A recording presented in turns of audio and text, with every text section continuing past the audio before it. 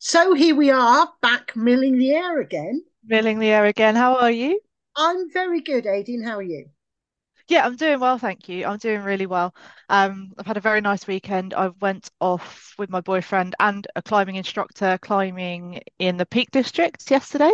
Brilliant. I had about 7 hours out there.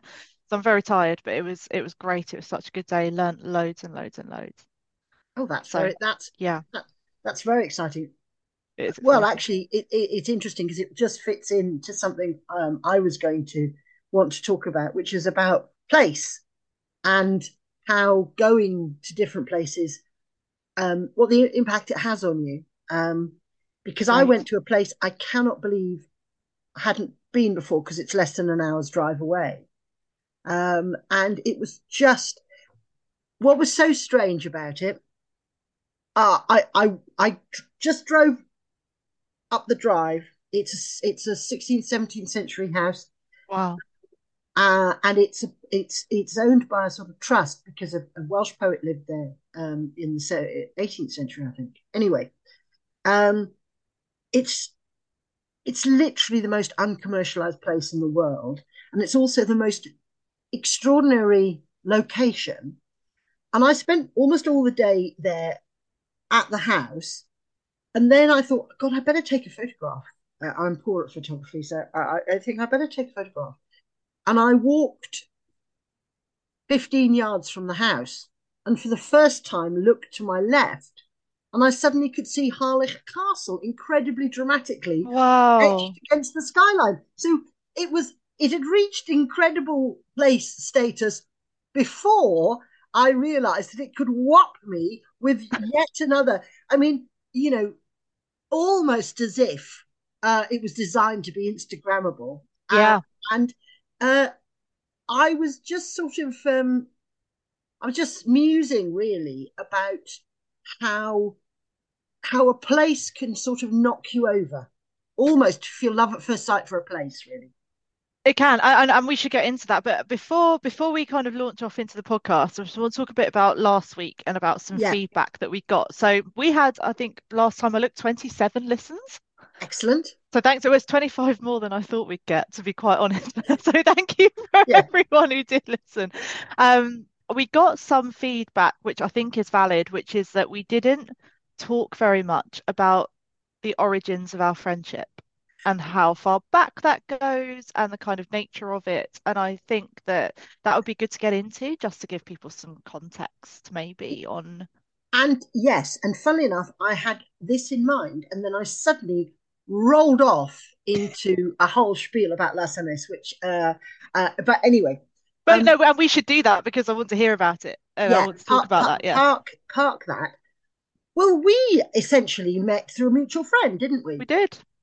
More Um, than that, more than that, it was my ex-husband, yeah, who's now a mutual friend of both of us again. yeah, So that's now true. That's yes, now true. And we went for dinner in a town in Wales that I'm not going to try and say out of respect because I yeah. will butcher it. So I Machynlleth, might let you. Machynlleth, Yes, yeah, thank you. And that sounds gorgeous when you say it. But I tried it a couple of times actually before the podcast because I had ambitions of trying, and then I thought, no, this is just cultural butchery if I try and do that, so I can't do it. So yeah, and we had this dinner in this really nice restaurant, but we hadn't booked, so we had to sit out kind of by a drain outside. yes, It's a really weird yes. table, and had amazing chats all night, and then a few months later you came to one of our parties, and the party was great fun. But then after the party, everyone went to bed. I think it was about 3 a.m. And we then sat up for another two with a bottle of red Yes, wine yes. and basically did our first podcast where we discussed everything from the origin of man to the relevance of the Virgin Mary in today's society. Probably not very coherently. And I can't remember what we decided about the Virgin Mary, but we were aligned for sure, with the help of a fair bit of Rioja. So that's that really. Yeah. Do you know one of the peculiar things I think about that?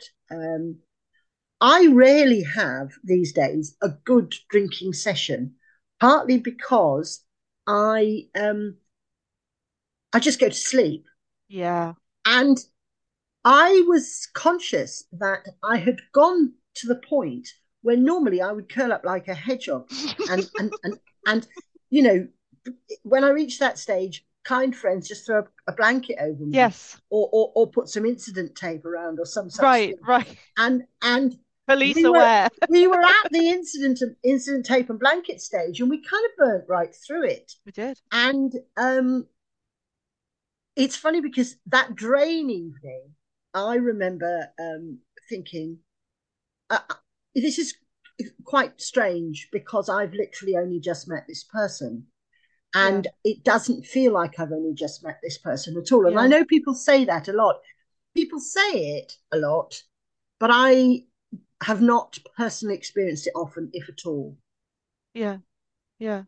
No, and it was the same for me really, because as I said last week, I have still a tendency towards quite a high level of privacy, and I'm fairly arm's length with new people. Yeah. We had quite a high, feedback from friends is, God, you were difficult to break down and get to know.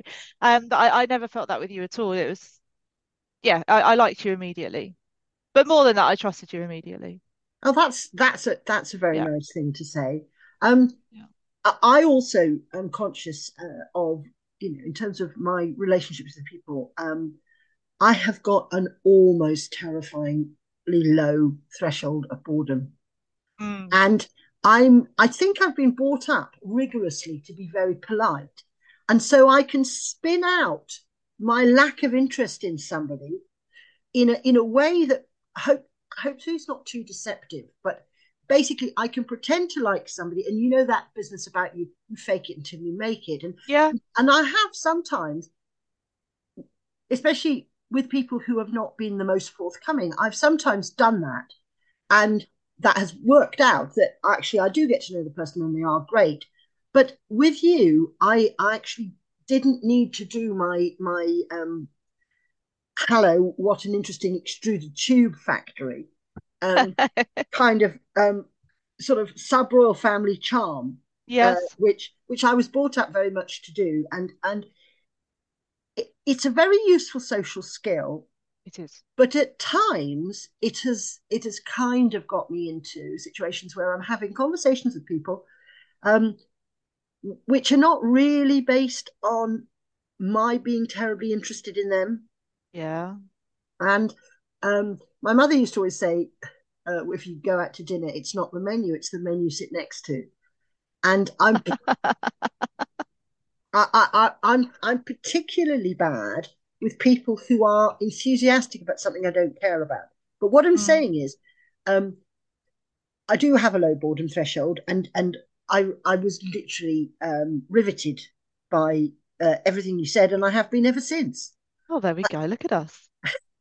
Look at and us. and, and I mentioned the low boredom threshold because um, I don't want you to think that I'm wandering around like a character from a 1980s children's No, program, just no. just loving the world. Because yes, I do, but I am also conscious that you know we have only got so many hours in the day, and you may as well spend them with people that you want to spend them. Completely. Yeah, life's too short to do things you don't want to do. Yeah. Um, in Uh, most cases, obviously some things just have to be done. But yeah, and the politeness and kindness are important, obviously, but it's so delightful. It was so delightful to meet somebody who I felt immediately. I can't wait to hear Adie's take on this. yes. Yeah, and I'm the same. You constantly say things to me that make me think Yeah. and surprise me. And you have a depth of emotional intelligence that I really respect and I've learned a lot from and taken a lot from. Just Oh in well, the thoroughness of your thought. And yeah, there's a completionism about your philosophy where you always come around everything and back to the beginning. well, I mean, And I I think do that's important. I do suffer from the fact that I will analyze everything to death, Mm, and at times that can be well, actually, really interesting thing about this. For my rationalizations to work, I have to have an active and equal pushback from someone I'm talking to, because if yep. not, what I spiral into is is a form of paralysis. Yeah. And actually, it was a characteristic when I was married that it could take us 5 years to decide to do anything, Right. because we both accidentally fed into each other's um, uh, weaknesses, if you like, in terms of coming to an actual decision. Yeah. And we would say, well, yes, But but, and yeah. partly I think slightly dancing around each other, possibly, I don't know, but I can remember reaching a stage when I thought, I think we may never have another car. I think we may just be walking now for the next 25 years because the process of deciding which car to buy, you know, has Yeah. taken literally the lifetime of three of the children. Yeah. Yeah. In that time, one thing we had decided on, obviously, but three children have been born in the time when we haven't decided which car to Which car buy. to buy? Right. Yeah, exactly. Some decisions are easier to make than others, I guess, aren't they? So that's it. That's it. That's the history of me and Muv. We met, we talked, and then we carried on. Yeah, we carried That's it. all you need to know. We carried on And talking, we haven't shut up since. but this is my point: is that uh, the idea about looking at something from all different angles, it has to come to an end, or Does. it has to be shaped into something that is useful, and that's where um, pushback and discussion is so important. Milling the air is a Milling there, vital process. Yeah, it's absolutely. it's it's not a solo process.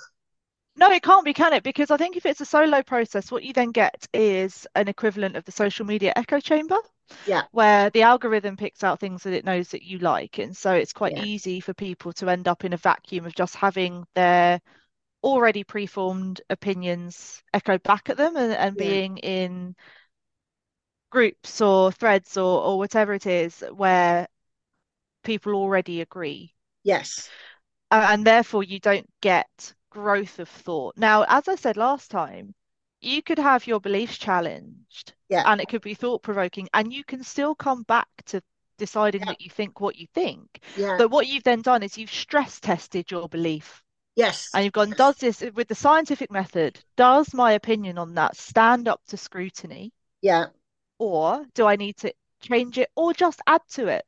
yeah, yeah, Because you might say, yeah, I actually that's still, but I also now understand that there's this nuance. I understand that from this different perspective, it's not the same, and that therefore people have that different view, and that's why. yeah, And that's how we get to, I think, acceptance of people's different views without bigotry or hatred or suspicion or whatever it yeah, is that you want to have, just accepting that, well, that they think like that because they're where they are, and I think like this because I'm where I am. yes. And that actually that doesn't leave us with a Jedi's and the Empire situation, No, is that actually everyone can still be the good guy, that you're just coming from it with a different lens.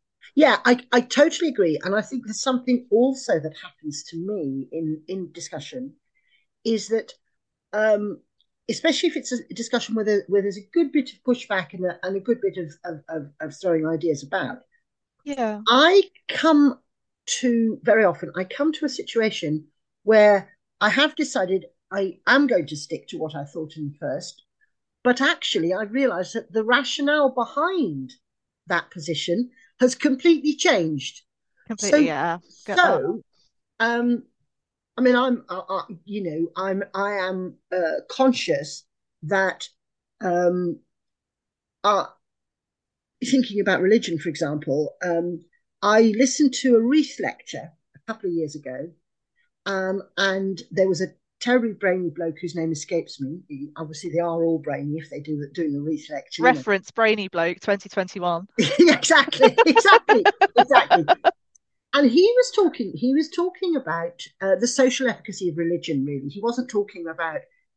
He was an atheist, but he was talking about a social efficacy of religion, and he was talking about the difference between orthodoxy, being everyone having to think in one way, and orthopraxy, which is people doing things together.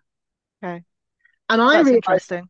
that lots of what I had categorized in my own head as orthodoxy was actually orthopraxis. Yes.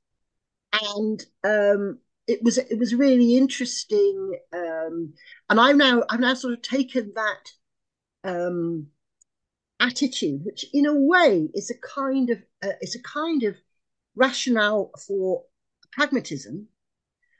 So I say this now very often about political views. Um, there's A and there's B. Which one of these will put more school dinners on a table? Right. Or which one of these will actually mean that the largest number of people are lifted out of poverty by The greatest 2050? benefit.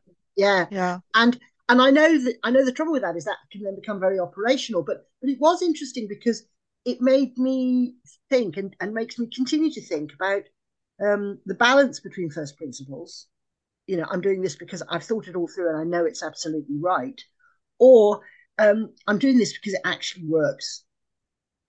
Yeah. And I think it practically, so you mentioned everything becoming a bit operational, but I think you have to consider it in that context because between orthodoxy and orthopraxy, I think there's actually only one that's actionable Yeah, because orthodoxy is only really achievable in a very superficial way because it depends on people telling you that they all think the yeah, same yes, or that they're absolutely, subscribing to this, absolutely. So, and actually, that's just not going to be true. I mean, it's Mm. not orthodoxy per se, but let's take it back. It's the year of our Lord 1504, and Yeah, everyone is swearing up and down that they believe in God because you yeah, have to, and yeah, because you'll get burnt to death if you don't. Now, I can promise you that not everyone that said that did. yeah, absolutely. Yeah, Okay. yeah, A lot of people thought it was nonsense. Even then, it wasn't safe to say so. So, yeah, but I think orthopraxy you can put into practice and it can be beneficial. I think orthodoxy at best is a,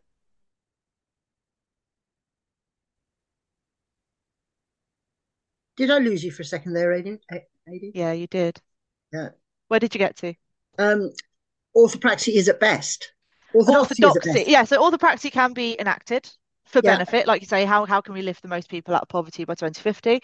And yeah, orthodoxy is at best a medium of control. yeah, yeah, Because it's just that, if we all think this way, well, what if you don't? What are the yes, nuances on that? What's the implications if somebody doesn't? Is that necessarily a problem? Does the whole system crumble? Well, technically, yeah. yeah, Because if those are the rules of that game that we yeah. all are thinking and our ideology is exactly the same, then everything crumbles if someone doesn't go along with that or admits to it. But with orthopraxy, that's not the case, is it? Because it's that basically the concept of the greater good again. Yeah, but and also a sort of subset of that was this. I've got a friend who actually was a hermit for a while. Um, Brilliant. I'm going to talk a um, bit about that later. and he was a hermit in a hermitage, which luckily was through the wall from a tumble dryer, so it was always quite cozy. Um, Great. Okay. so so very very bright and interesting man.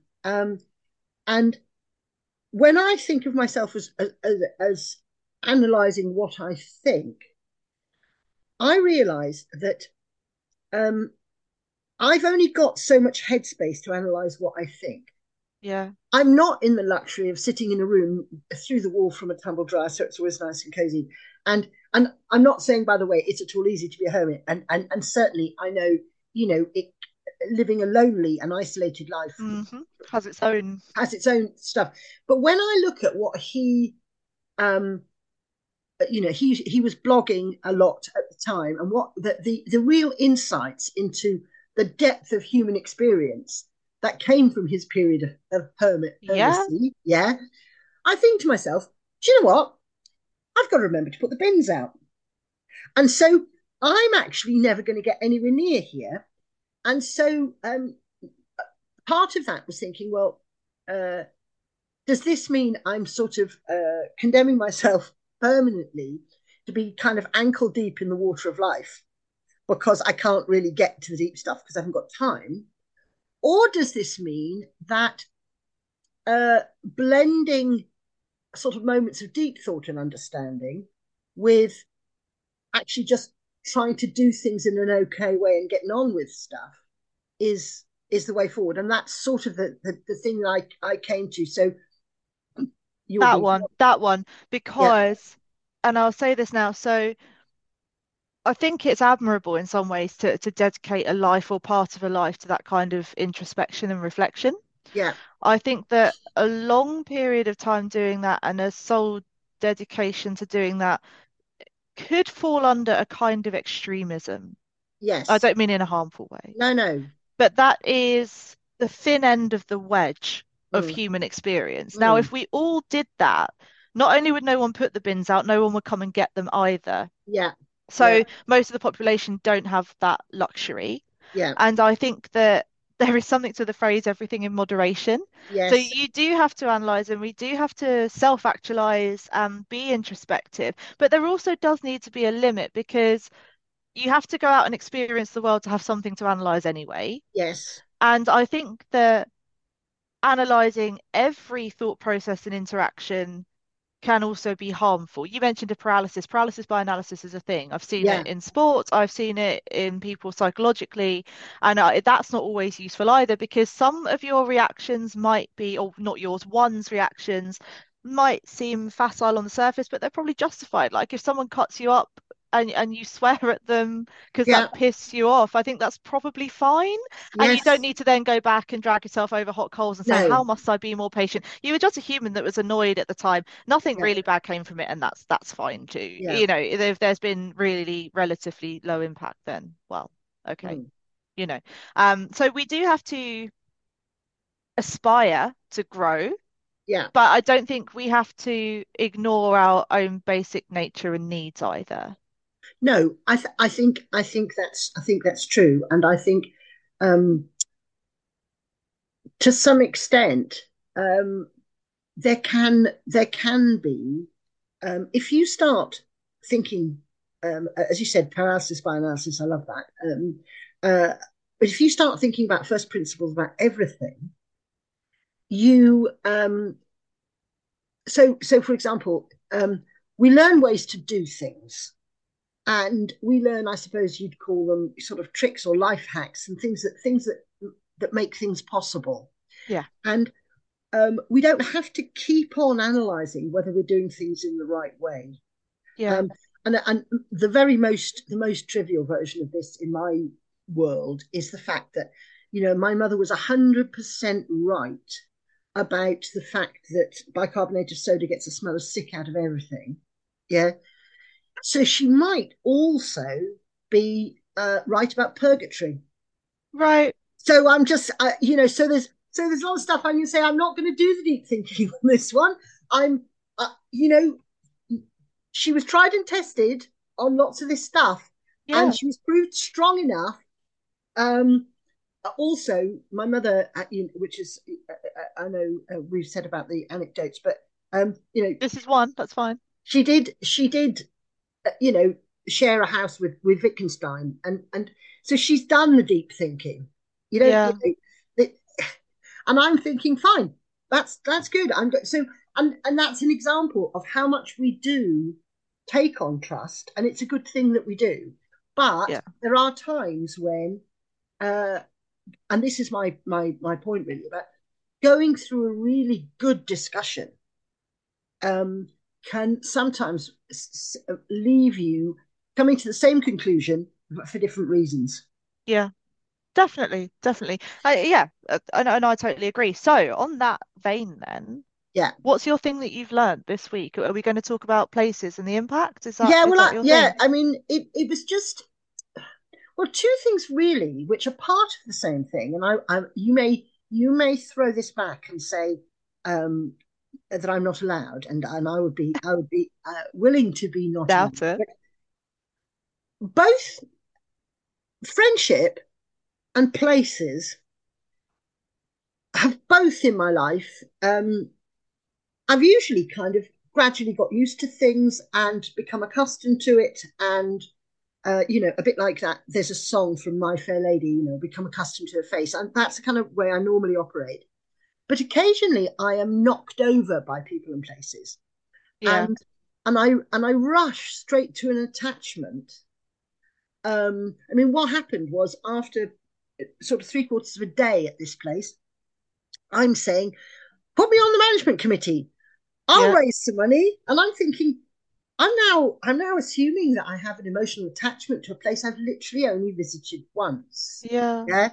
And the same has happened about 4 or 5 times. You are an obvious example. Um, with people where I have met them. And in fact, interestingly enough, it isn't even verbal. I just look at somebody Yeah. and I say, this person and I will be close. Yeah, Yeah. This place and I yeah. will have an impact. And I suppose the question I'm asking is, um, I've been to amazing places, and I've met amazing people who have not had this sort of impact on me. Yeah. And I don't think I'm overly susceptible. So why is it that certain places and certain people, um, there's a quote from a country and western song, um, Nancy Griffiths. She says, "You stood me still," Oh, that's lovely. and certain places and people have stood me still, and I want to know why. That's my Yeah. So it's good, isn't it? I have experienced this also, and I have actually experienced this with places that aren't even real.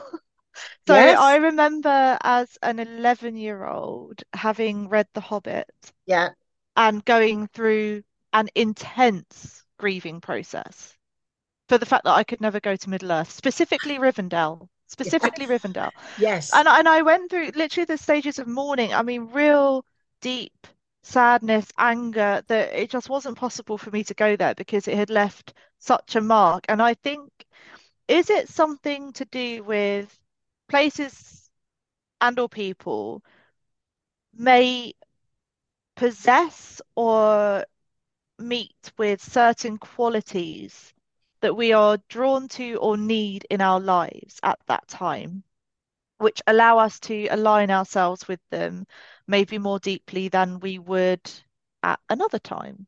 You know, if I'd encountered that book as a 15-year-old, would I yeah. have had the same reaction? See, I think that's very interesting. Um, and I don't know. I think that's interesting.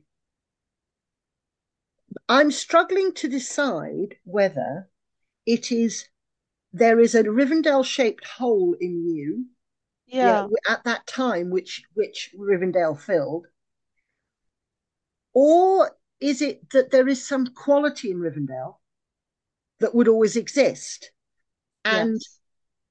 so the question I'd ask then is, I know you can't imagine what it would be like if you'd encountered Rivendell first when you were 15, but say when you were 15, given that you had already gone to the last homely house, um, did it still mean a lot to you?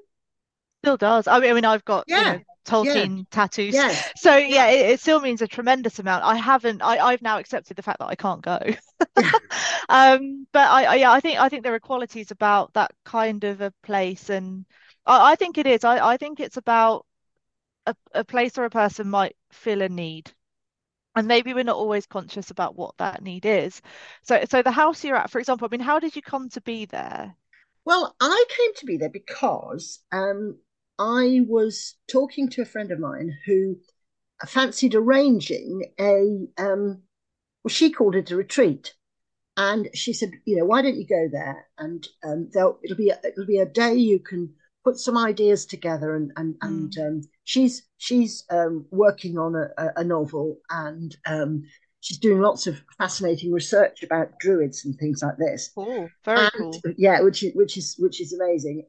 She just published her second novel, which is a kind of, if it is anything, it's a kind of um, Welsh language uh, X Files, Lovely. which is so it's full of Like that. kind of deep history and resonances, and it's just brilliant, absolutely brilliant. So she said, "Do you fancy going there for the day?" And because I'd never been there and it isn't far, I thought I will. Um, it turned out to be completely different. Instead of I bought books with me to read, and I bought notebooks and things to fill. But the place and the people who visited it meant that I literally wrote 5 words all Right. day. Yeah. So my plan was completely blown off course. And partly was blown off course because I was coping with getting used to what I felt about the place. Sure. You know, I wasn't able to shut down this amazingly warm feeling that I had and concentrate And you entirely shouldn't on. have. That's No, right, I think, absolutely. Um, but um, I'm sort of thinking about the nature. I could be completely wrong about this, doesn't but matter. the nature of something really remarkable. Yeah. And I'm wondering, as well as it fills a hole in your heart or fills a need in you, that there are some people who, or some places who sort of um, have qualities that set them apart. And I don't mean there's some sort of super caste of people, No, yeah, and, yeah. that we all have a special handshake and Brilliant. we and us alone understand the world. We're not some Yes. sort of you know I some, mean, we some should have a secret handshake now that you've raised the point. I think that's a must for the next time we meet. yeah. But yeah, it's point taken. There was a secret handshake in the Puffin Club, if I remember, back in the 1970s, which is Also, yeah, which led to a lot of misunderstanding, really, oh, rather I'm than sure. anything good. Yeah.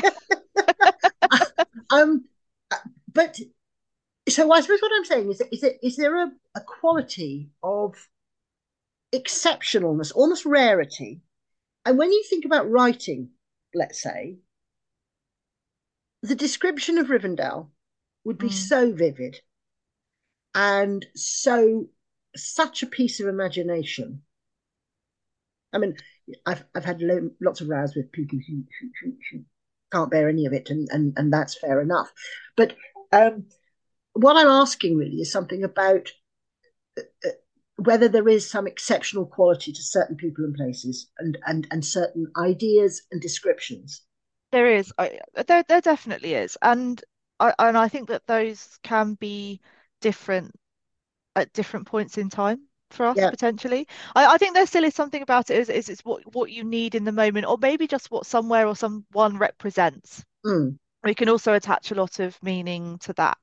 So for me as a young person, I think Rivendell was a place of exceptional beauty, but also there was this concept of elves and otherworldliness, and I had such a vivid imagination, and I had such a need for the other mm. and to expand thought outwards. I mean, even down to dreams, I had these vivid electric dreams that I still Oh, do dream quite really? vividly, but not in the same way. Yeah, absolutely. Mm, And I was already writing by that point as well because yeah, I think I started really, really young with stories and things. And the version of the not version, the copy of The Hobbit that I had was also illustrated.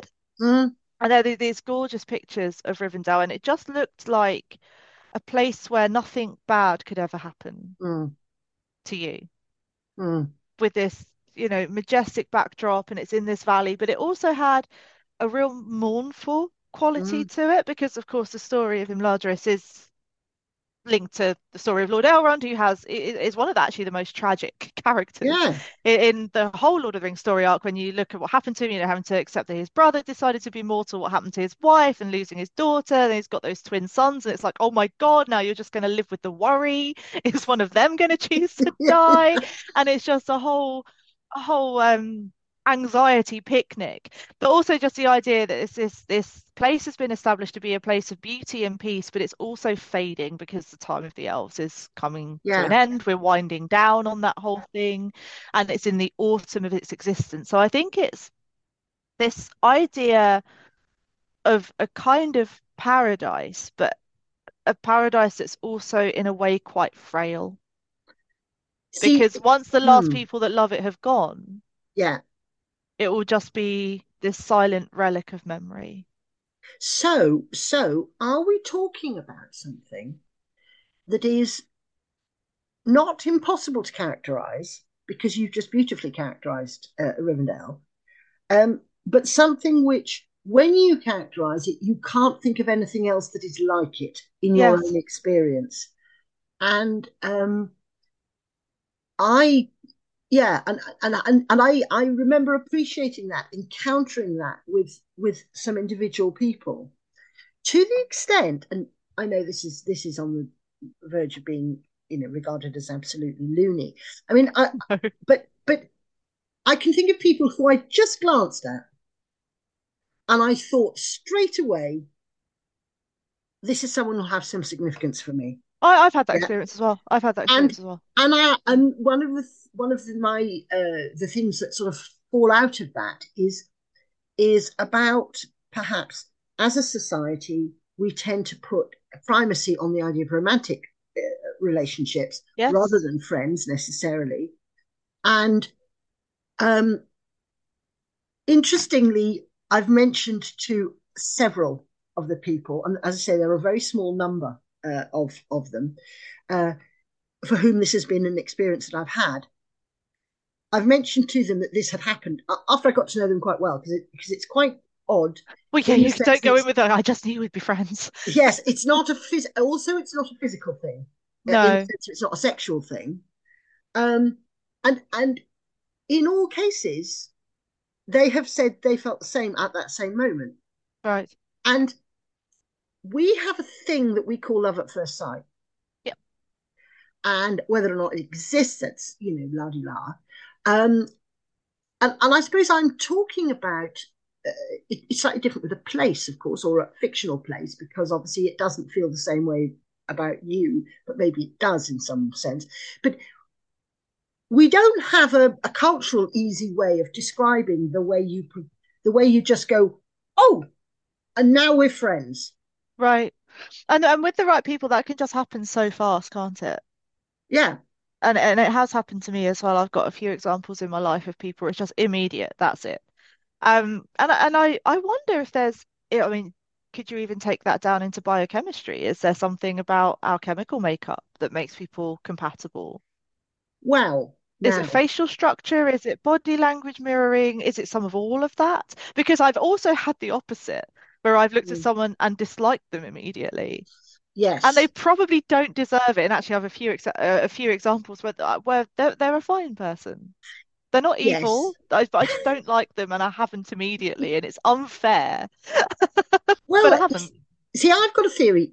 Bear with me here. For Okay. some years, due to the fact that I totally failed to manage childcare, and also because Gwen didn't want to be childcared, Right. she used to come down to the theatre with me when I was doing a production, and she was extremely well behaved.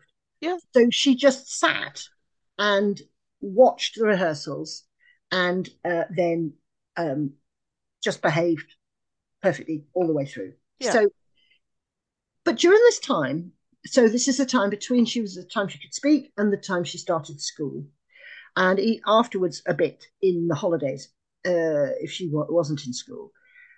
She would come to the theatre with me, and she would encounter people that she didn't know, and she would politely wait until a little section had finished or whatever, and she would march up to the person. They would always come in through double doors at the back of the theatre, and she'd march up the steps, and she'd put her little hand out, and she would say either "Bore da, Gwenllian ydw i, a dwi'n ferch i Myfanwy," or "Good morning, I'm Gwenllian, and I'm Myfanwy's daughter."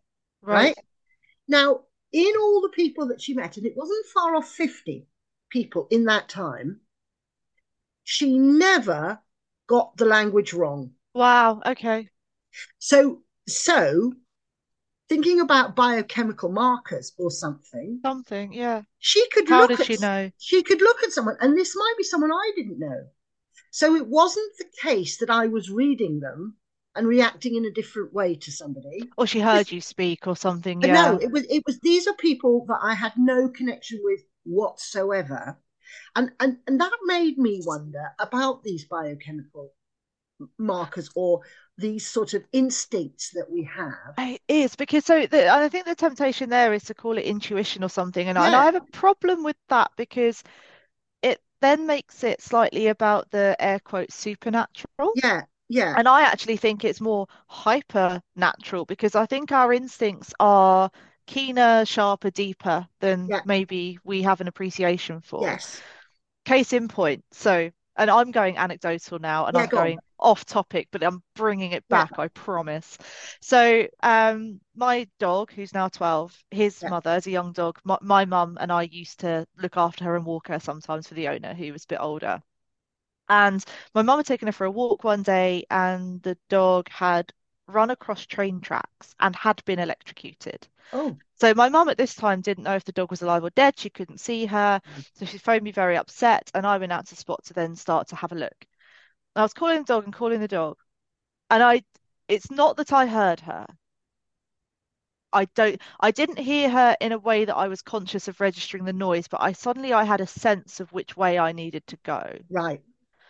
And then eventually I did get in range of consciously hearing her, Yeah. and I could hear her bark, and I took her to the vets, and she lived to the age of 15. She got put down a couple of weeks ago. So everything was fine and dandy with her. But the point is, and I'm bringing it back to the No, biochemical no. markers, I think I could hear the dog just on a Yeah. level that I wasn't used to acknowledging. Yes. And Yes. that's what I mean by that kind of hyper nature of that sense of that instinct being so sharp that we almost don't know it's there. And you could then attribute that to some kind of woo woo, oh, I just had a feeling. It's not that you just have a feeling, you are getting information from the environment Yes. and processing it in a way that seems quite arcane or difficult to pin down, but you are still doing that. So was Yes. there something about these people who said I come back that Gwen was able to perceive? Well, yes, exactly this. Because what we do is as we get older, when we're very small children, we are completely instinctive, Sure. and Have to be, right? we respond to small cues. Yeah. And as adults, we are sort of polite. And More or less. yeah, and we're sort of polite. Well, we tend to spend a lot of time conforming to social norms because it's just easier. Yeah. And years and years ago, the Sunday Times published a piece of research. It was in the Sunday Times magazine. Um, and what they'd done is they'd taken 1,000 student photographs from the four nations of Britain, and they'd made a composite face. Wow.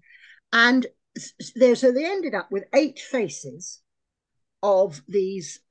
So there were 500 Welsh girls, 500 Welsh boys, etc., etc. So they ended up with 8 composite faces.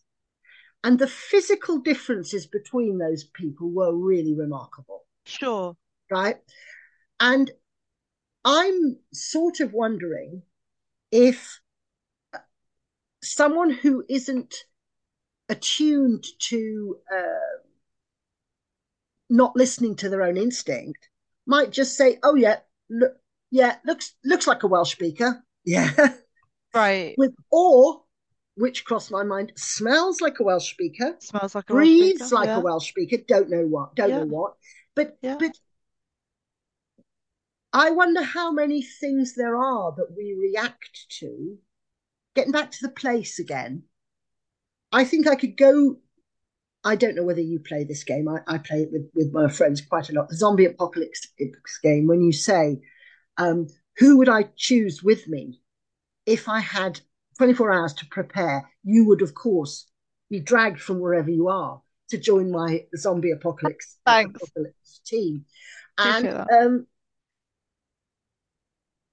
I could imagine really easily going to this place, to Las Annis, right? And I think I could live there Yeah. with my zombie apocalypse team, and I think I could live there for. I think we could start a new civilization You'd there. be fine. Right. Yeah, we would live there in peace, and it looks also fairly defensible in a kind of way. And Is it high up? Is it on a hill or is it no, what's the setting like? it was an island Oh, of the right. sea. And Got the it. sea has been they built a sort of breakwater to with, Okay. but it's still an island above a marsh. Perfect. So the zombies will never get through the marsh. We'll be fine. No, so I would get rid of that. Yeah, but it made me feel about the way in which you sort of maybe what you're saying about certain places is this is a place where I think I could put up with almost anything, or I I could put my feet on the ground and stand firm in some way. and that's a point. So I was just coming to actually mention put your feet on the ground and stand firm. So I think that there is right. I'm getting a sense of a few points about this, right? So there could be an aspect of ideologically, what does that place represent to a person? Yeah, There could be an aesthetically, yeah, how does that place go into my eyeballs and make me feel yeah, about it? yeah, Because no one's ever thought like that about the Gates of Mordor, for example, yeah. right? No, yeah. Well, maybe they have. I don't know. I mean, that's fine. I'm not place shaming if anyone does. But or You're allowed seriously, to see a Mordor shame. therapist.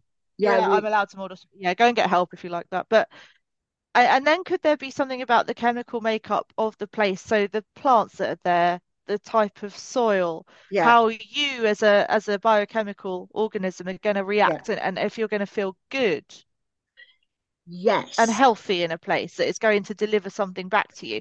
For example, you've named few key things there.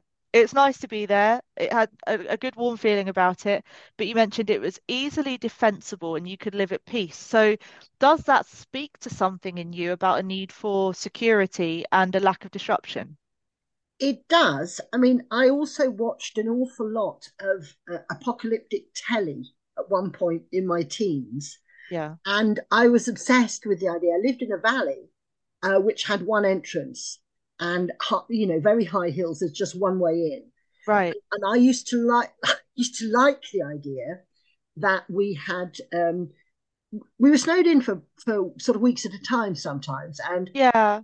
we kind of got along okay, although there were things that weren't particularly pleasant. Particularly living on my mother's muesli for quite a lot of the Yeah, time. that could Mum be a made bummer potentially. dreadful, dreadful muesli. But I suppose I kind of have that apocalyptic vision somewhere at the back of my mind. I used to carry a little old tobacco tin that contained um, matches, for example, dipped in wax, so that Right. even if they got completely They'd be wet, waterproof. my match and I had various I had this emergency kit, for example, and so this probably tells me that a place that appeals to me, rather than maybe looking at the Sistine Chapel, which would be very unmanageable for me. And Yeah. with some Kendal mint cake in an old tobacco tin and two matches, I couldn't rebuild civilization Not from the Sistine from Chapel. there. No, very So nice to look at. The maybe there's scenery would be something. good. Yeah, maybe there's So it something. could be that I think that kind of fulfills, yeah, fulfills a need or your requirements for what a good place is. But worryingly, or maybe not worryingly, but realistically, I think of people in the same light. Oh, I yeah, absolutely. those people who I've had that immediate, oh yeah, that'll do. Um, they're none of them what I would call passengers. They're people who I would have in my apocalyptic Totally. scheme. Totally. And maybe that's so maybe what we find is that there's some deep thing that our existential question about life is answered by people who appeal to you on a certain level. I think so because there is like I don't want to say a transactional nature to friendship because I don't believe that it should always be completely tit for tat. Sometimes we're in need and sometimes other people are. Yeah, But I don't think that we are drawn to people who can deliver something that is of value to us. I mean, it might not even yeah, be in like a hunter-gatherer protected thing. It might be someone yeah, just very funny, yeah, makes you feel better. But yeah. I'm in the same category as you there, where I think the people that I am drawn to associate with tend to be capable go-getters, no dithering, Mm, know what they want and are up to something, whatever that might be. yeah. But I wouldn't have any truck, for example, by someone who I don't know. I'm going to say something very unkind now, and I don't mean it like this. Obviously, if this is you and you're agoraphobic or something, then I feel for you, and I hope that you have ways to manage that. But the kind of person that is going to become paralyzed in a crowded space is not going to appeal to me as someone that I would take on my zombie apocalypse journey, for example. Yeah, I mean, I think, by the way, it's okay to say that there are perfectly nice people who you still would not need in the case of a zombie apocalypse. Absolutely, yeah, no, no, that's not saying And well you can and just go and off and not exist. It's and yeah. I had a really good debate the other day with some friends who uh where their children were slightly concerned um about specific skills that I could bring to the pot. And I maintained that I reckon I could deliver a baby and I can also spin wool from scratch and make garments and things. And so Well, that's I important. And you know how to get the smell of sick out of things. so yeah, exactly. So I ended up um, they were saying, do you know what? Yeah, we've done a skills based analysis, and you've gone from zero to hero. You're in our There you zombie go. Exactly. apocalypse thing. See, And you actually, know, they decided, interestingly, that the thought of having a definitely not fertile woman who knew a lot of stuff might be a handy role in their post zombie apocalypse. so So we've come full circle on the witch trials then, haven't we? we have, we have, yeah, absolutely. You're in. You're back I'm a, in. yeah, yeah. Crone seeks zombie apocalypse crowd. That's it. Hiring now. Yeah, yeah, No, yeah. I agree with that. I mean, you'd have the forethought to have waterproof matches. I wouldn't. My millennial ass would never think of that. I'd bring a phone charger, but waterproof matches bore off. I wouldn't. I'd just be like, oh well, I guess we're cold then. I don't Yes. Well, wouldn't. But I this is can cook and I'm funny and I'm pretty damn brave, so that would help. also you're very good with animals, which is a Yeah, help, which is a yeah, big yeah, help. yeah. That But would be I mean, fine. I I could I break in the was cart horse if I we had to was go back to that. very interested in survivalist skills as a sort of teenager, and but I was actually quite poor at things, and I did the most idiotic thing in the sense that a very dry summer, 76. I was looking after some children who I was sort of babysitting, and I said, well, why don't we go camp in the wild? And we were uh, by a little brook, which was no longer a brook because it was just a series of pools. And there was a fairly Right. large fish in this pool. And I said, aha, because I had tickled a trout or two in my time. I have you And now. I said, I'll have this trout and we will cook it for supper. And the children were like, you are so great. And so I was really committed to this now. Yes. After three-quarters of an hour of failing to tickle this trout, in a very unsporting way, I used several mugs and I bailed the pool dry and I picked the fish off the bottom, which is the least sporting way to catch a fish But it's known still to man. hunter-gathering. You Yeah, gathered him rather than hunted him, but you got him, yeah, right? yeah, I gathered him exactly. I gathered rather than hunted, and he was very delicious. Sure. Yeah, good. After all that effort, good.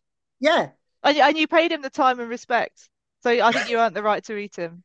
yeah. I mean, if a fish had been able to speak to his neighbours, he'd just said, "This one is an absolute doozy. Yeah, This is going to cause me no bother whatsoever." yeah, I'm But not yeah, ticklish. but But that didn't matter. uh, you know, you'd definitely be in on the. You'd be able to take wild animals. You'd be like a like a kind of Yeah, I'll be um, fine. a weasel whisperer or something. You'd be able to take creatures from the wild and teach them to do things. We could teach them to do things, and I think, I don't know what zombie self-defense skills are like, but I've done enough boxing now. I could lay out a zombie. Oh It'd be yeah, okay. yeah, That'd be yes. fine. Yeah, no, but yeah, I think, well, hopefully it doesn't occur. Although with the state of things in recent years, if it came up on the news that the zombies were happening, I don't think I'd be the remotest bit surprised. Yeah, yeah, It's the yeah, next thing, isn't it? We've done the pandemic, we've done, we're doing the fanning around with environmental control. If we look at the figures we've got in power, I think the next logical step is for the dead to rise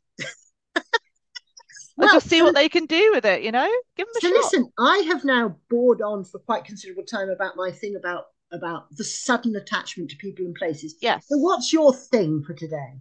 I'm going to make you choose Right. because I've got two. So Yeah. I'd started out intent on actually talking about the coronation, Right.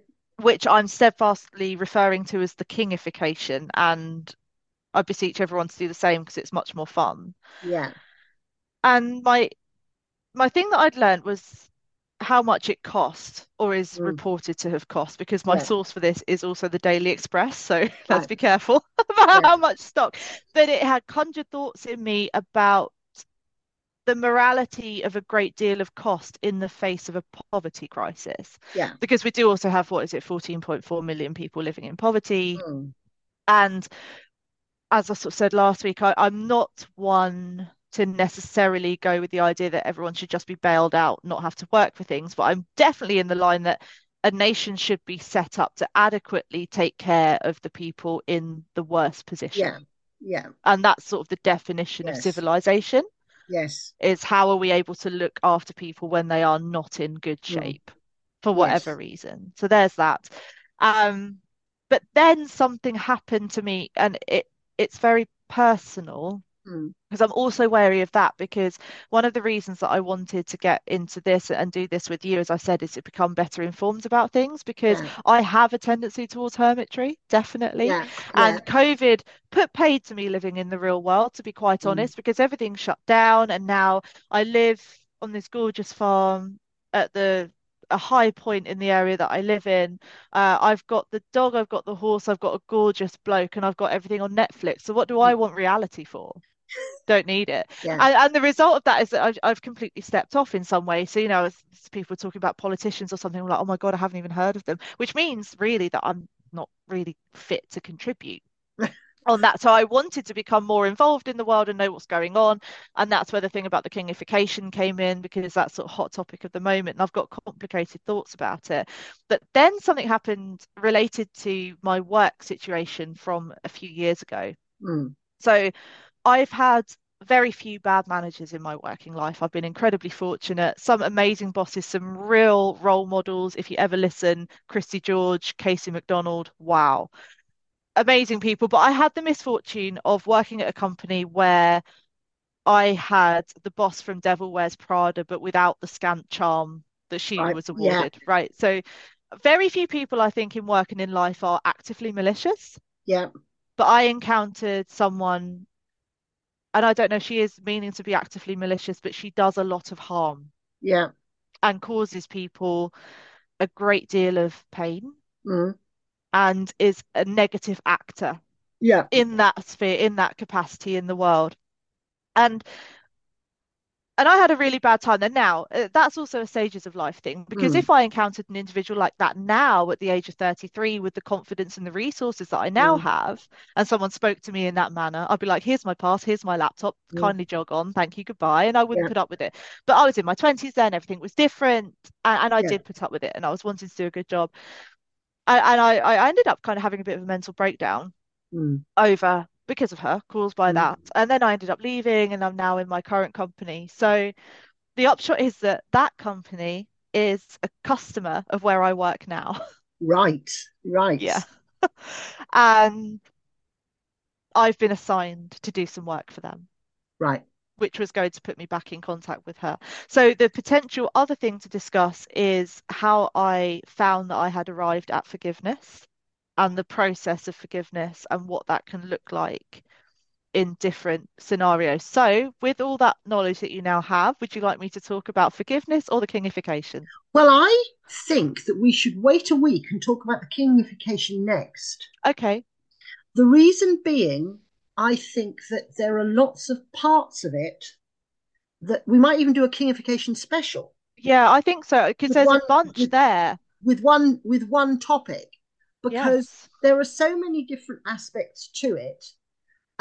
But I feel that most of us have undigested lumps of our thoughts about this. And although we are here to mill it, I, Yeah, I sort of feel it is large enough to stick in the mechanism at the moment rather than be milled into the useful bits that we're looking for. I agree. And I think we should mill that into its own coronation cake. Yes, absolutely. Absolutely. So, Forgiveness it is, forgiveness, right? forgiveness, work bastards. Uh, uh, you know, Work bastards, yeah, work bastards. So, yeah, I mean, this is a negative individual, okay, in the yeah. world. That's, there's a long trail of bodies now, people that have left, people that are leaving, people that are not in good shape. So it wasn't personal to me. That's the Mm, thing to notice.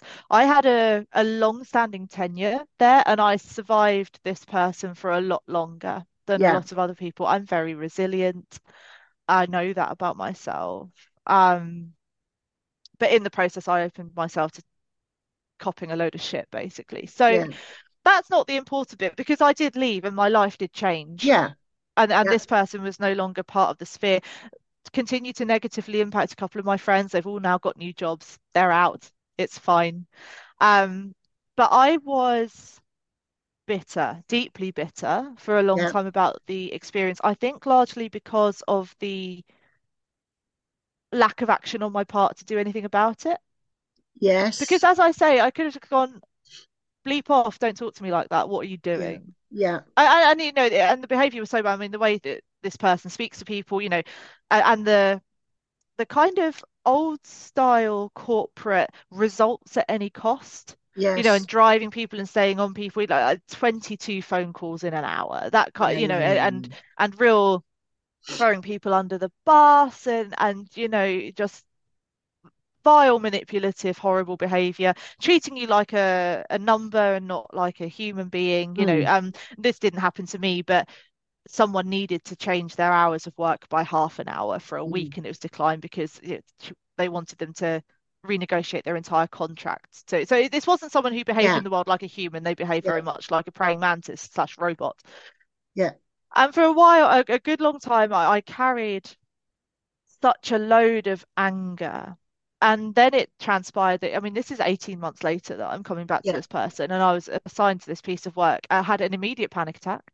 Mm, I felt like I was back in that office and back in that situation mm. immediately. I mean, I accepted the work because I want to move up the levels and be someone who's seen as worthy of leadership. And I think you can't just, you know, you can't just have a flounce every time something doesn't suit you. You have to No. get on and push through things. And I was very keen for this individual to not be the boogeyman Yes.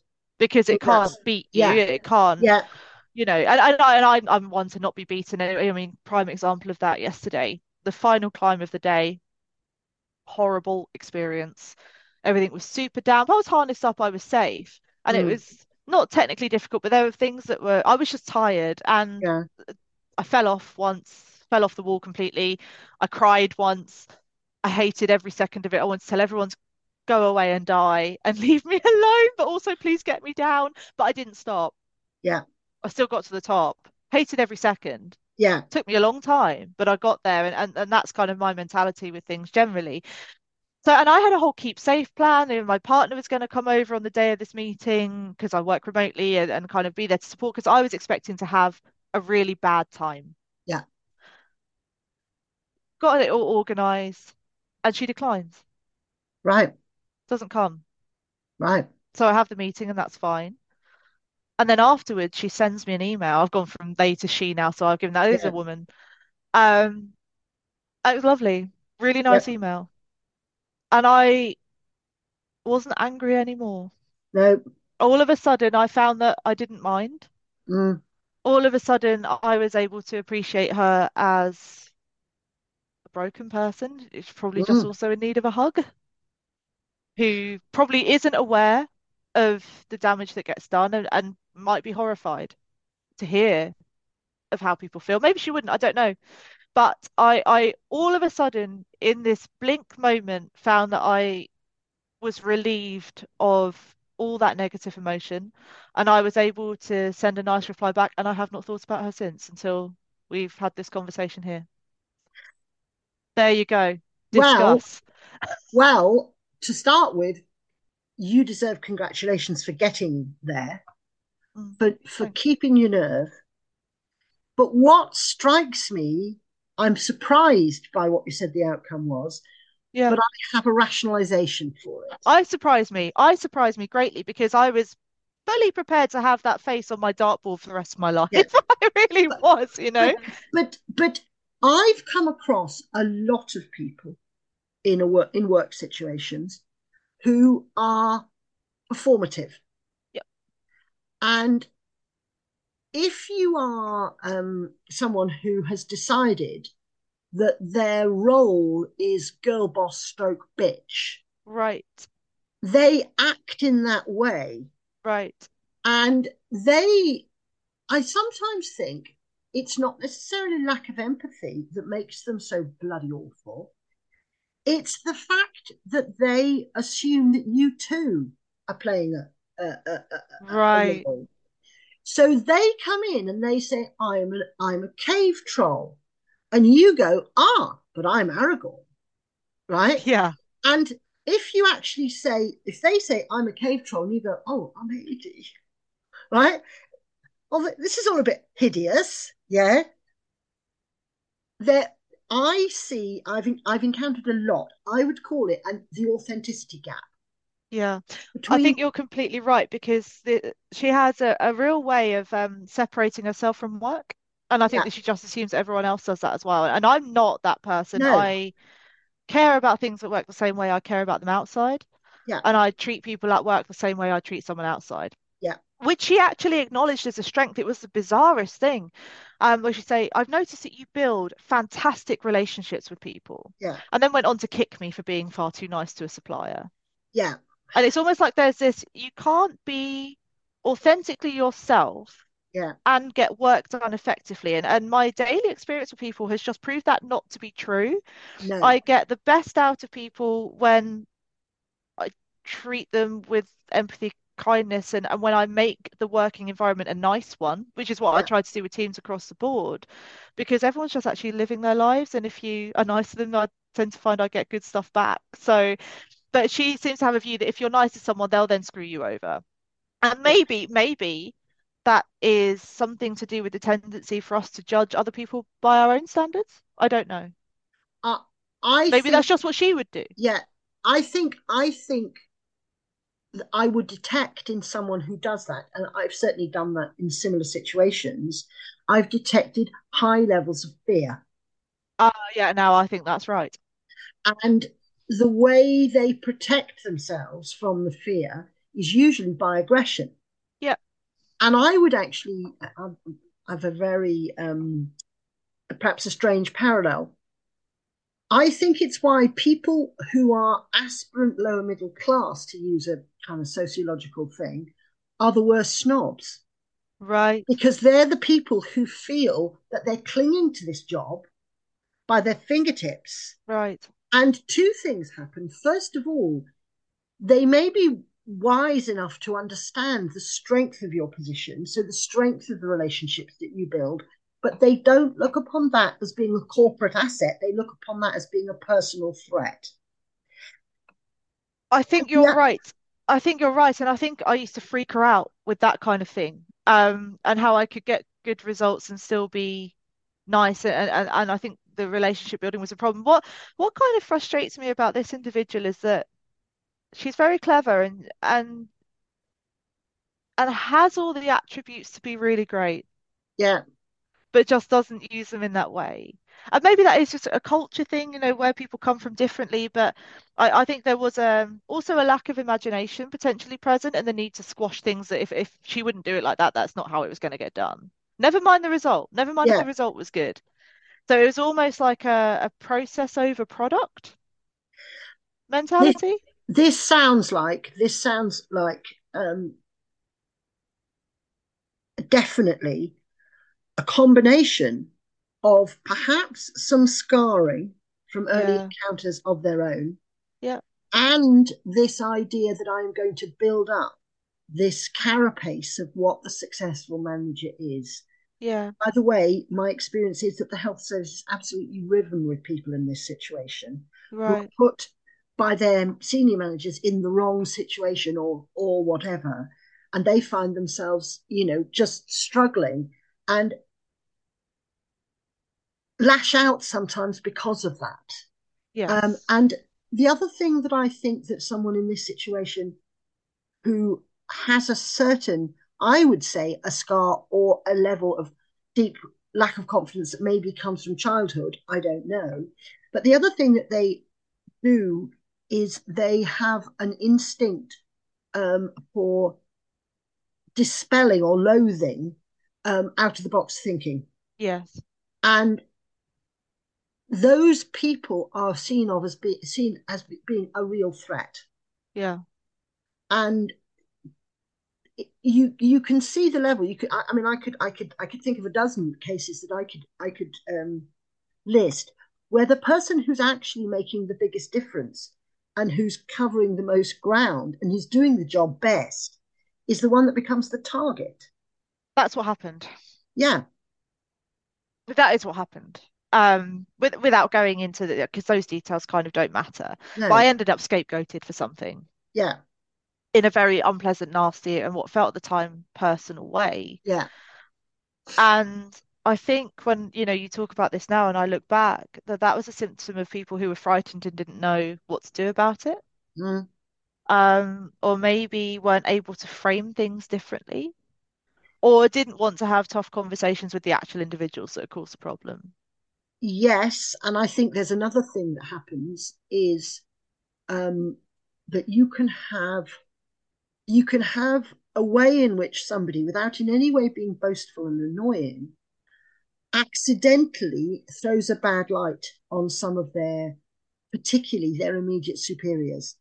Um, and if you are somebody who gets their own job done well, um, your competence can be something which, especially if you take an approach to your job which encompasses looking at a project from all angles. It does, yeah. Yeah, if you take that approach, you can be extremely threatening. Yes. And when I was a kid, my father made me read a short story called The First Man, and it's basically about a troop of Neanderthals traveling across a plain. And um, one of them realizes that, for example, if the wind is blowing the forest fire in one direction, if you run in the other direction, you don't get burned. Right. And so basically, he goes through a series of adventures. It's quite an exciting story. He told me to read it when I was about 8. And it, so the tribe end up on a hill, and they've managed to save themselves from the flood. And they're standing on the top of this hill, and they say to him, "How did you know this place would be safe?" And he said, "Well, it's logical because the water's reaching up a certain height, and so you go to the highest possible place." And they said, "It must be witchcraft." And they Right. picked up stones and beat him to death. Brilliant. Yeah. And the final line of the thing is, "And on that day died the first man." Right? So Yeah. these were no longer hominids. This was somebody who could make a rational thing. Yes. And I said to my father, everybody else's uh, dad lets them read the famous five. Yeah.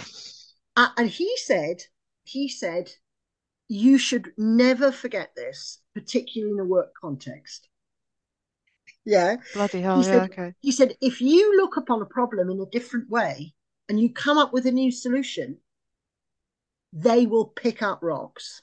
Yes. Yeah. So I was beaten to death. Yeah.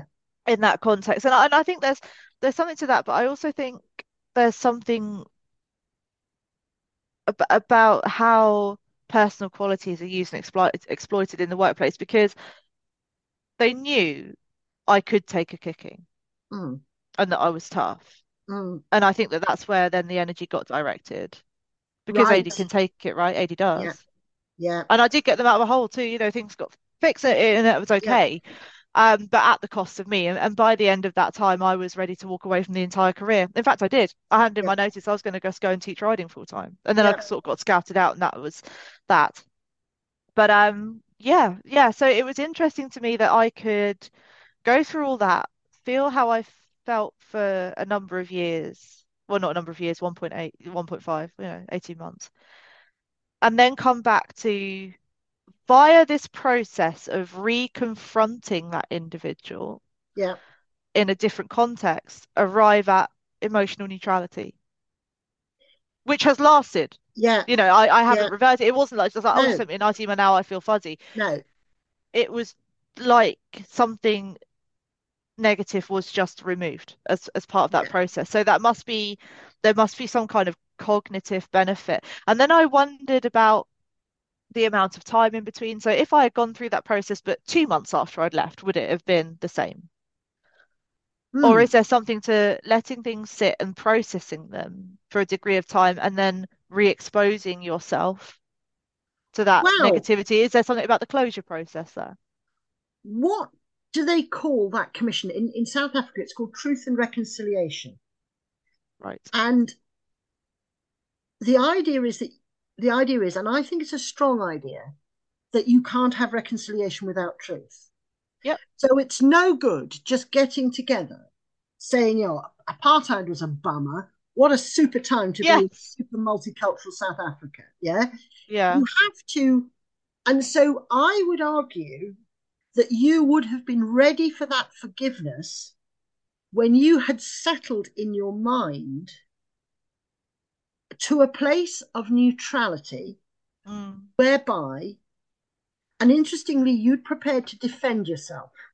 You'd Yeah, I had, prepared yeah. to defend yourself, and you'd said, from here, I'm now strong enough to take a blow from this direction. And that means that you had assessed the impact on likely impact on yourself, and you'd taken steps to neutralize it. So you had basically put yourself in a very powerful situation. Yeah. So you'd said, I'm standing here so firmly that I can roll with a blow if it comes. Yeah. And when it didn't come, that allowed you to go to the point where you go, fair enough. Yeah. Yeah. If you hadn't gone through the processes to get you to that period of strength, which is your truth part of the truth and reconciliation, I don't think you could have got to the reconciliation. I'd agree with that. So maybe whatever the time that it took for it to go through your system, Mm. I mean, I always think there are emotional experiences which are a bit like a boa constrictor eating a pig, Right.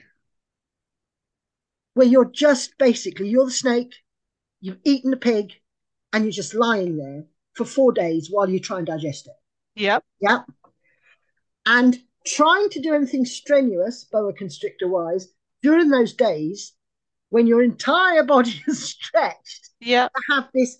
And I think we boa constrictor and pig a lot with pain as people. We take it in, and it takes a long while for it to be Yep. It processed. does. And when you find yourself lithely slithering up a tree and hanging off a branch, it's because that pig lump of pain has now gone through the system. You've processed it. Yeah, and that's something that it just has to do, isn't it? I think I'm quite into these days time boxing Yeah. emotions in a way, particularly the negative ones, Yes. of saying, if something bad happens, right, I've got a week to Mm. wallow on this, and in that Yeah. time, I'm going to really do it Yeah. and feel it as much as I can possibly feel it and exhaust everything I've got, Yeah. indulging in this. But then once that week's up, it's got to be done.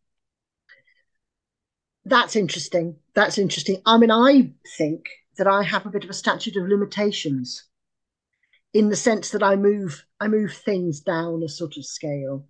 Right. And I was thinking about this about a member of my family that I feel I need to reach out to, um, because I think I've got to a point where I can.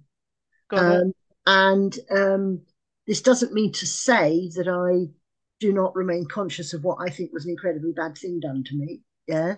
However, I'm thinking to myself, yeah, I'm still bearing some pain for this, but this really was a boa constrictor pig lump of pain. Right. Yeah.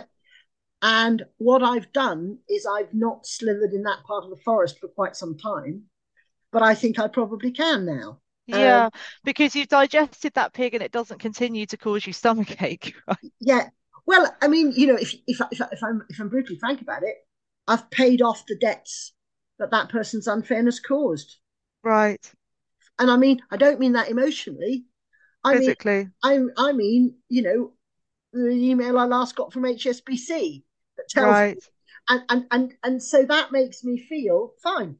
I've now got to I've got to a place where I can do that. And It's dealt with, yeah. yeah, but I also think it's really important. Two things. First of all, the way in which work can be just fiction anyway. So people are playing different roles. Oh, And it mostly is. It's all made up. Unless you're physically doing a thing like, someone comes in with a broken leg and you're the doctor and you can fix it. Anything really corporate or tech, it's invented. yeah, All yeah, of these, but I mean, we can take it deeper than that. The etiquettes, the do's and don'ts of business, the roles that people put themselves in, yeah, all of it invented. yeah, All of it able to be deconstructed at any point. yeah, And I think that's where people's fear factor creeps in. yes, yes. I think that's definitely true. And that's why sometimes the person who sees the problems in the round, because they are truth seekers in a way, Mm, can be very threatening yeah. because everyone else is playing a bullshit game. And, you know, some of the bullshit's necessary, some of it isn't. Yeah.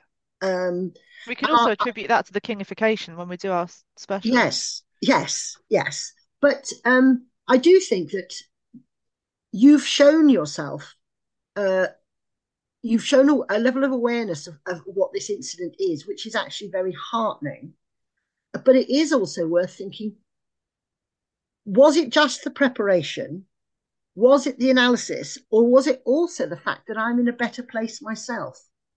That, and I'm removed Yeah, from it. And I think because the meeting was declined, there was an aspect of that that gave me some power too, yeah, where it was yes, like, so are you not available, or do you realize that really you're not fit to come and talk to me? yeah, Because I think yes, you know what you did. yes, yes. And I don't know what that is, and I don't need to. I don't No, need to. That's fine. It's just that, yeah, that all of that came together to help me, yeah, arrive at a spot where I honestly, I really don't mind. It's okay. It's okay. the other thing which I think this is about, it operates for a lot of difficult situations. And I've got a very wise friend who said to me once, you know, deal with it when you need to. Yeah. And um, if you don't need to do it, park it and park it, think about it, but don't think about it. But, you know, get on with the stuff that is higher on your level of immediacy. Yeah. And of course, what happens then is the passage of time. Time is a great healer in that corny way, because if something is not your most immediate priority because you don't actually need to deal with it at this moment anymore because life has moved on, it diminishes. It kind of drifts off into the distance, doesn't it? Yeah. It does. And I think that's related to what you were saying earlier about actually debate and having views challenged and working out if you come at something from a different Yeah, context, or, because with distance, you're able to come at things from a different context. For example, when I just left that company, and it's all still very present that this person, she was the devil, yeah, because I was still there, immediately wounded, yeah, and yeah, dragging myself around bleeding profusely. But with distance, I've stopped bleeding profusely. yes, And I've had other experiences which have restored my faith in myself. I'm good at my job yeah, now, I deliver a lot. yeah, And interacted with a bunch of other people that have given me the confidence that actually, on the whole, people aren't like that, and that's an outlier. yeah, And I'm unlikely to be caused that kind of pain. I've arrived in a work situation where I can end phone calls with internal people and customers alike with "love you, bye." yeah, And everyone loves that, by the way. And I yes. recommend that you give someone a "love you, bye" next week, because the smiles before you hang up, amazing. And so I think I've just slowly been removed from that toxicity. Yeah, And of course, then the result is recovery. yes. Well, see, I find a lot of the process of understanding about life is almost like you've got a telescope or a pair of binoculars and you're constantly flipping them Yeah, so that you're seeing things that are unrealistically close and you're also seeing things that are unrealistically yeah. distant, and somewhere between it you get your perspective. But there's also a thing, and I've I've got a friend who's an extremely high achiever in her field, like a sort of Right. nationally recognised high Oh, achiever in wow. her Okay. field, Yeah. and massively badly managed, Right. right? And she's in the situation where the probably the best route for her is, you know, to sing that Paul Simon song, "Slip Out the Back, Jack," Oh, yeah. making your plan stand, Hmm. because it doesn't matter how much she achieves, and this I think is a crucial thing about management, is lots of very good people think that they can win this game by piling up awards and recognition and achievement and measurable success. And actually, that isn't necessarily the case. That's not It, how it it works. may be that the person who is in the system in some way and you are incompatible. the opposite of what I was saying about the just falling for somebody. There are people that are very, very difficult for you as an individual to get on with. Yeah. And you do your damnedest. You say, they go, what did you do over on your last shift? And you go, well, I did win an Oscar and I've got some promising results on my cancer curing tests. Yeah. And I also have made this Battenberg for you. And they will turn around and say, I still hate you. Right, yeah, yeah, exactly, exactly. And Because it's that thing of control the controllables, right? So yes, whatever you do, you could have made the Battenberg, solved third world debt, written them a sonnet, and done their ironing. yeah, But if they just don't like you, yeah, or if none of that meets their immediate need, because it's like, well, I'm on a diet, and actually that was a wrinkle-free shirt, so what you on about? yeah. But You can't also, actually, you can only do what you can do, and I think behaving in the way that you consider to be morally right and putting your best self out into the universe. That's what yeah. you can do, but none of us can control how that is received. But the problem is also with that, if there is, and I'm not trying to say there are people that you effectively write off, and I do know that in a work context you do need to work hard at trying to make those relationships work. And I'm Yeah, not I'm not saying anything other than that. because you can't do anything by yourself either. No one is an island. That's just it. However, you do get to a point where the law of diminishing returns kicks in, and when you've made the Battenberg and done the ironing and seen 30% more clients than anyone has ever in the history of the firm, yeah, Right. and they still turn around and hate you, Yeah.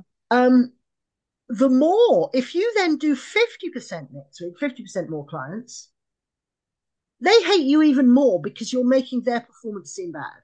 And what can happen, I've seen this happen a lot, is the best performing people can get into a ratchet of giving themselves unachievable KPIs to try and win over an ogre, yeah, Yeah. and they burn out and become exhausted.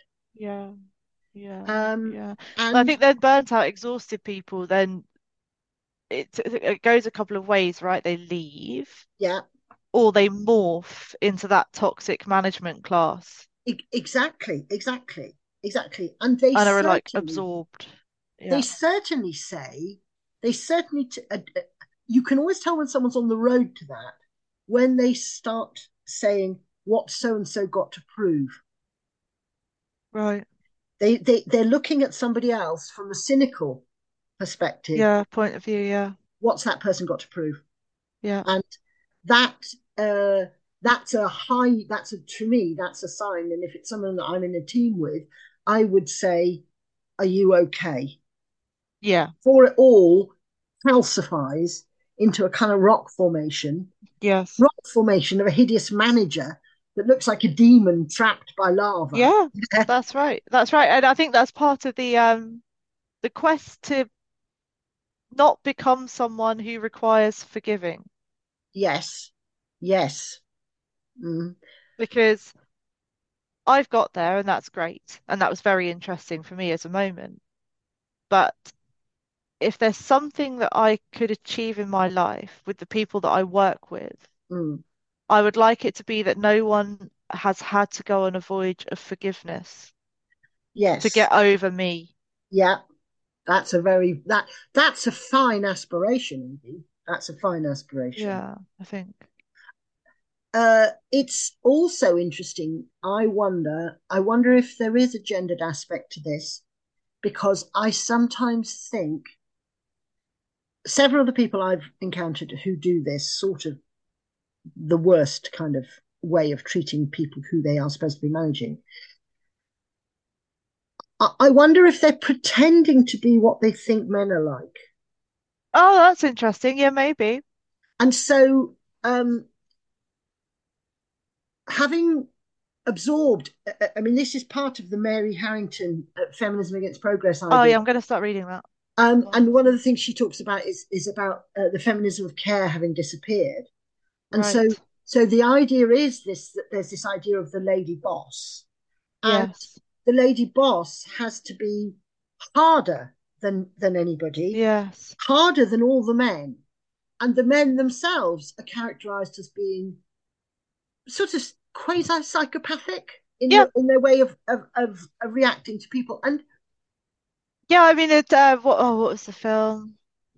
American Psycho. I yes, mean, that yeah, was supposed to be a pastiche and a bit of a take, but those people exist. I'm not saying that they're all the execs are chopping no, people up with chainsaws, but that mentality, that kind of ethos is absolutely taken verbatim from real life. yeah, And I think that that's a mistake that people make is still striving for that as the only way to be effective and to get ahead. yeah, Whereas, I mean, you can see why Jesus got killed so promptly, right? Because he sort of turned up and went, why don't we all just be nice to each other? And everyone looked around and went, well, you can shove that. yes, yeah.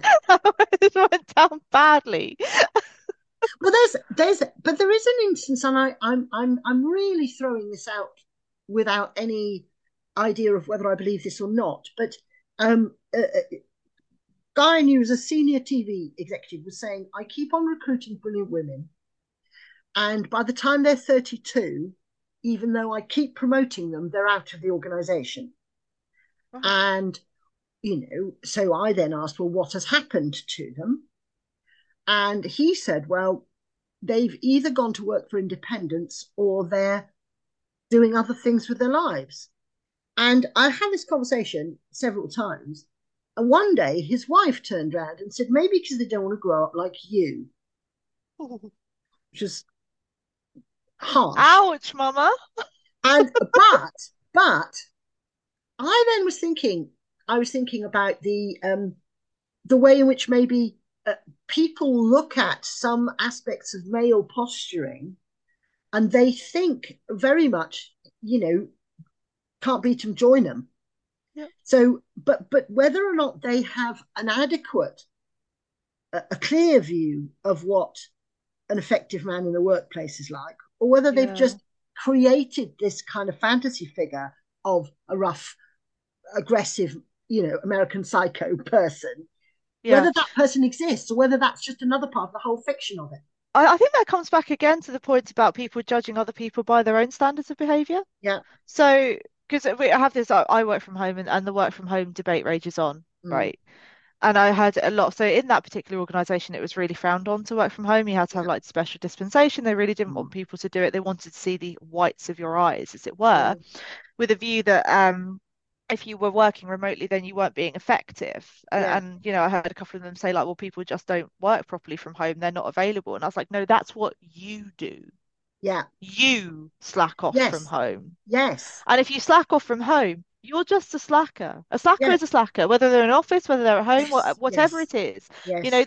The people that are in the office slacking are just walking around making people a cup of tea. Yeah. They're, looking busy doing nothing, and that people waste a lot of time in offices. So, yeah, I don't really buy into that people work less from home. I think if you're a grafter, you are, Yeah. and that's the bottom line. I totally agree. I also think there are certain people, and I am one of them, for whom I try to work relatively intensely. And what I have found I have hardly ever worked in offices in my life, and there's a good reason for that. And when I do, it tended to be very small offices. One of the reasons is I throw myself intensely into everything. So Yeah. I'll be at the water cooler going, Succession is not the best drama that's on telly at the moment. And no, no, you can't bring lemon cake in because this is chocolate cake week. And Yeah. so all the minutiae and the rubbish of office life, I throw myself into as harshly or as firmly as I would trying to write the best document I've ever written in my life. Right. As a result, I think I'd be an absolute full-time nightmare. It's far better that everyone has a little cordon sanitaire and they can have a little Yeah. bit of me, and then I get on with my other stuff. Well, that's it. And I think people should again work in the environment that they're the most comfortable in. I mean, for me, that is from home because I don't like offices. But by all means, if you feel most comfortable working in an office, you should do that. I'm not decrying offices as No, no, a no. place of ultimate evil because that's just not true. But I think that in working in corporate life, we have much more room to accommodate people than maybe we think. I agree, and I think also that the reality is, if you find yourself, it almost becomes a sort of ecological niche. If you find Yeah. yourself in the niche that does best for you, I mean, if my boa constrictor, God forbid, was full of pig, and during the time it was full of pig, it was transported to um, a street in an inner city, it probably wouldn't survive No, because it's it's not not going in to the do right. too well, is it? But even though in its right environment it can do incredibly well, and I think I think looking on a sort of more ecosystem type of, well, maybe this is it. Maybe it's an ecosystem, not an ecosystem. That's what we're looking at. Oh, I Um, like that. so I was talking to somebody who's doing some working from home, and she was going, "But don't you food all day?" And I go, "No." But she said, "Well, what about doing?" I mean, it's helpful for me. I loathe housework of every kind. I'd rather live in squalor and get my work done. But she was saying, but putting on a wash. It's do that at lunchtime. Yeah, and for her, the thought that you could start at a certain time, work through all day, Yeah, finish when the work is finished, she yeah, just found that yeah. I think that's unimaginable. people, people work differently with self-discipline so Exactly. as well. Don't they? I think if you're motivated to do what you do, Yeah. then you will get on and do it. Of course, not everyone is in that position. We've No. all had to have a job at some point that we hated. Yeah. Had a Yeah. couple. Yeah. For example, when I was working for a debt collector, I Yeah. wasn't going to self-motivate to get into the dialer and take phone calls about No. people's balances. I'd have No. rather lied down on the M20, but I didn't, and it led to better things. So, Yeah. yeah, but I think if once people are in the right groove for them, or not even the right one, a good groove for them, because I think we could Yes. all have several different grooves, and they might all be Yes. great. Um, then they will flourish and do well. And we've been going for an hour and a half. Well, we're going to have to stop then. We And are. and next week we're going to look at the kinging, Kingification next week, I think. kingification. I think Yeah, that'll be very yeah. interesting. I'll come with some points, and that might be an even longer one because there's so much to that. There is so much, and I think, yeah, There's I tell so you what, much to this, public morality, private morality, the separation of someone's, again, public persona to who they are. If you are born a public figure, how much right do you have to who you are? Is that then again a moral problem? I think it is. And oh, that's why power should probably only ever be elective because, you know, you can't kingify with consent, really. It well, just yeah, happens to but you, doesn't it? then you see, I end up having lots and lots and lots of rational objections, and then I quite like shiny hats. Well, that's the thing. So I like a bit of pomp and circumstance. I don't like spending that much money when No, there are other things it could do. And I think yeah, maybe for future, we almost need like a registry office of a coronation. Like, yeah. You see, can we but just then, do the pared down version if that's just got to happen? And then we can also talk as well about made up constructs because Private Eye have summed it up and they had the cover of Private Eye right now is brilliant because it says man in hat sits on chair. yes, That's what yes, happened. yeah, So the significance of things is what we attach to them. yeah. No, Absolutely. completely agree. We're in danger of starting the Kingification podcast, but I know. That was a I've also get taster. I've also got some trenchant things to say about the fact that the whole ceremony is based on prejudice against one religion, and Completely. therefore, when it's described as being a multi faith um, It's not. event, It's it's a not. multi faith. Yeah, hello, hello. That's me in the corner. That's me hanging on Tyburn. Yeah. Right. So, so Right. as REM did not sing, Yeah, that yeah, no, totally. that's me in the Totally. And tower. then But yeah, I mean, but even more pressing, just the justification of that kind of expense, I yeah, think, is so and the implication is there that there is the money there to solve the problems, but it's just we don't want to use it for that. yeah, Because we yeah, can find it when it's time to go on parade, yes, but you can't find it for kids' lunches. yeah. Well, And that is very dark. it is dark. It is dark. And I mean, again, this is what's going to be such an interesting discussion because then one would say, what if it? What if we didn't have the man in hat sits on chair, And it Mm. still wasn't spent on school lunches, it was spent Which on. it might not be because we've got another kind of tyrant in charge with a rich wife who's going around hogging all the proceeds from sending out emergency text messages. Yeah, That's probably episode 4. yeah. Um, and if you know, Rishi, if you're Excellent. listening, that was about you. So yeah, I mean, we mustn't do the podcast now, but that you can get a sense of what's going to be in there and the things that we're probably going to get into. Yeah, It's difficult, isn't it, with the prince that was the king that is, yeah, because he's also been at the forefront of charities that have done an enormous amount of good. yes. So where do you come? Where does the snake eat its tail and not the pig? Well, I will send you a review of a book that I just reviewed about Prince Charles, and see what you think about it. Think about the review, and Brilliant. we shall see. We shall discuss all things coronal Yeah, let's next because I'm week. fascinated. I'm going to have a look into even into the history and symbology of. I mean, and we can bring up some of the me. I mean, the memes Yeah, have been immaculate, I they have to have. say. They have. Some of the memes have just been great. But look, Marv, I loved it again. Brilliant. Thank you. Okay. Thank you. Well, stay where you are, AD. Don't go away. Just stay exactly where you are for another whole week. Just sit in that chair until Just next here, right time. here, until next Bye. week. Bye. Okay.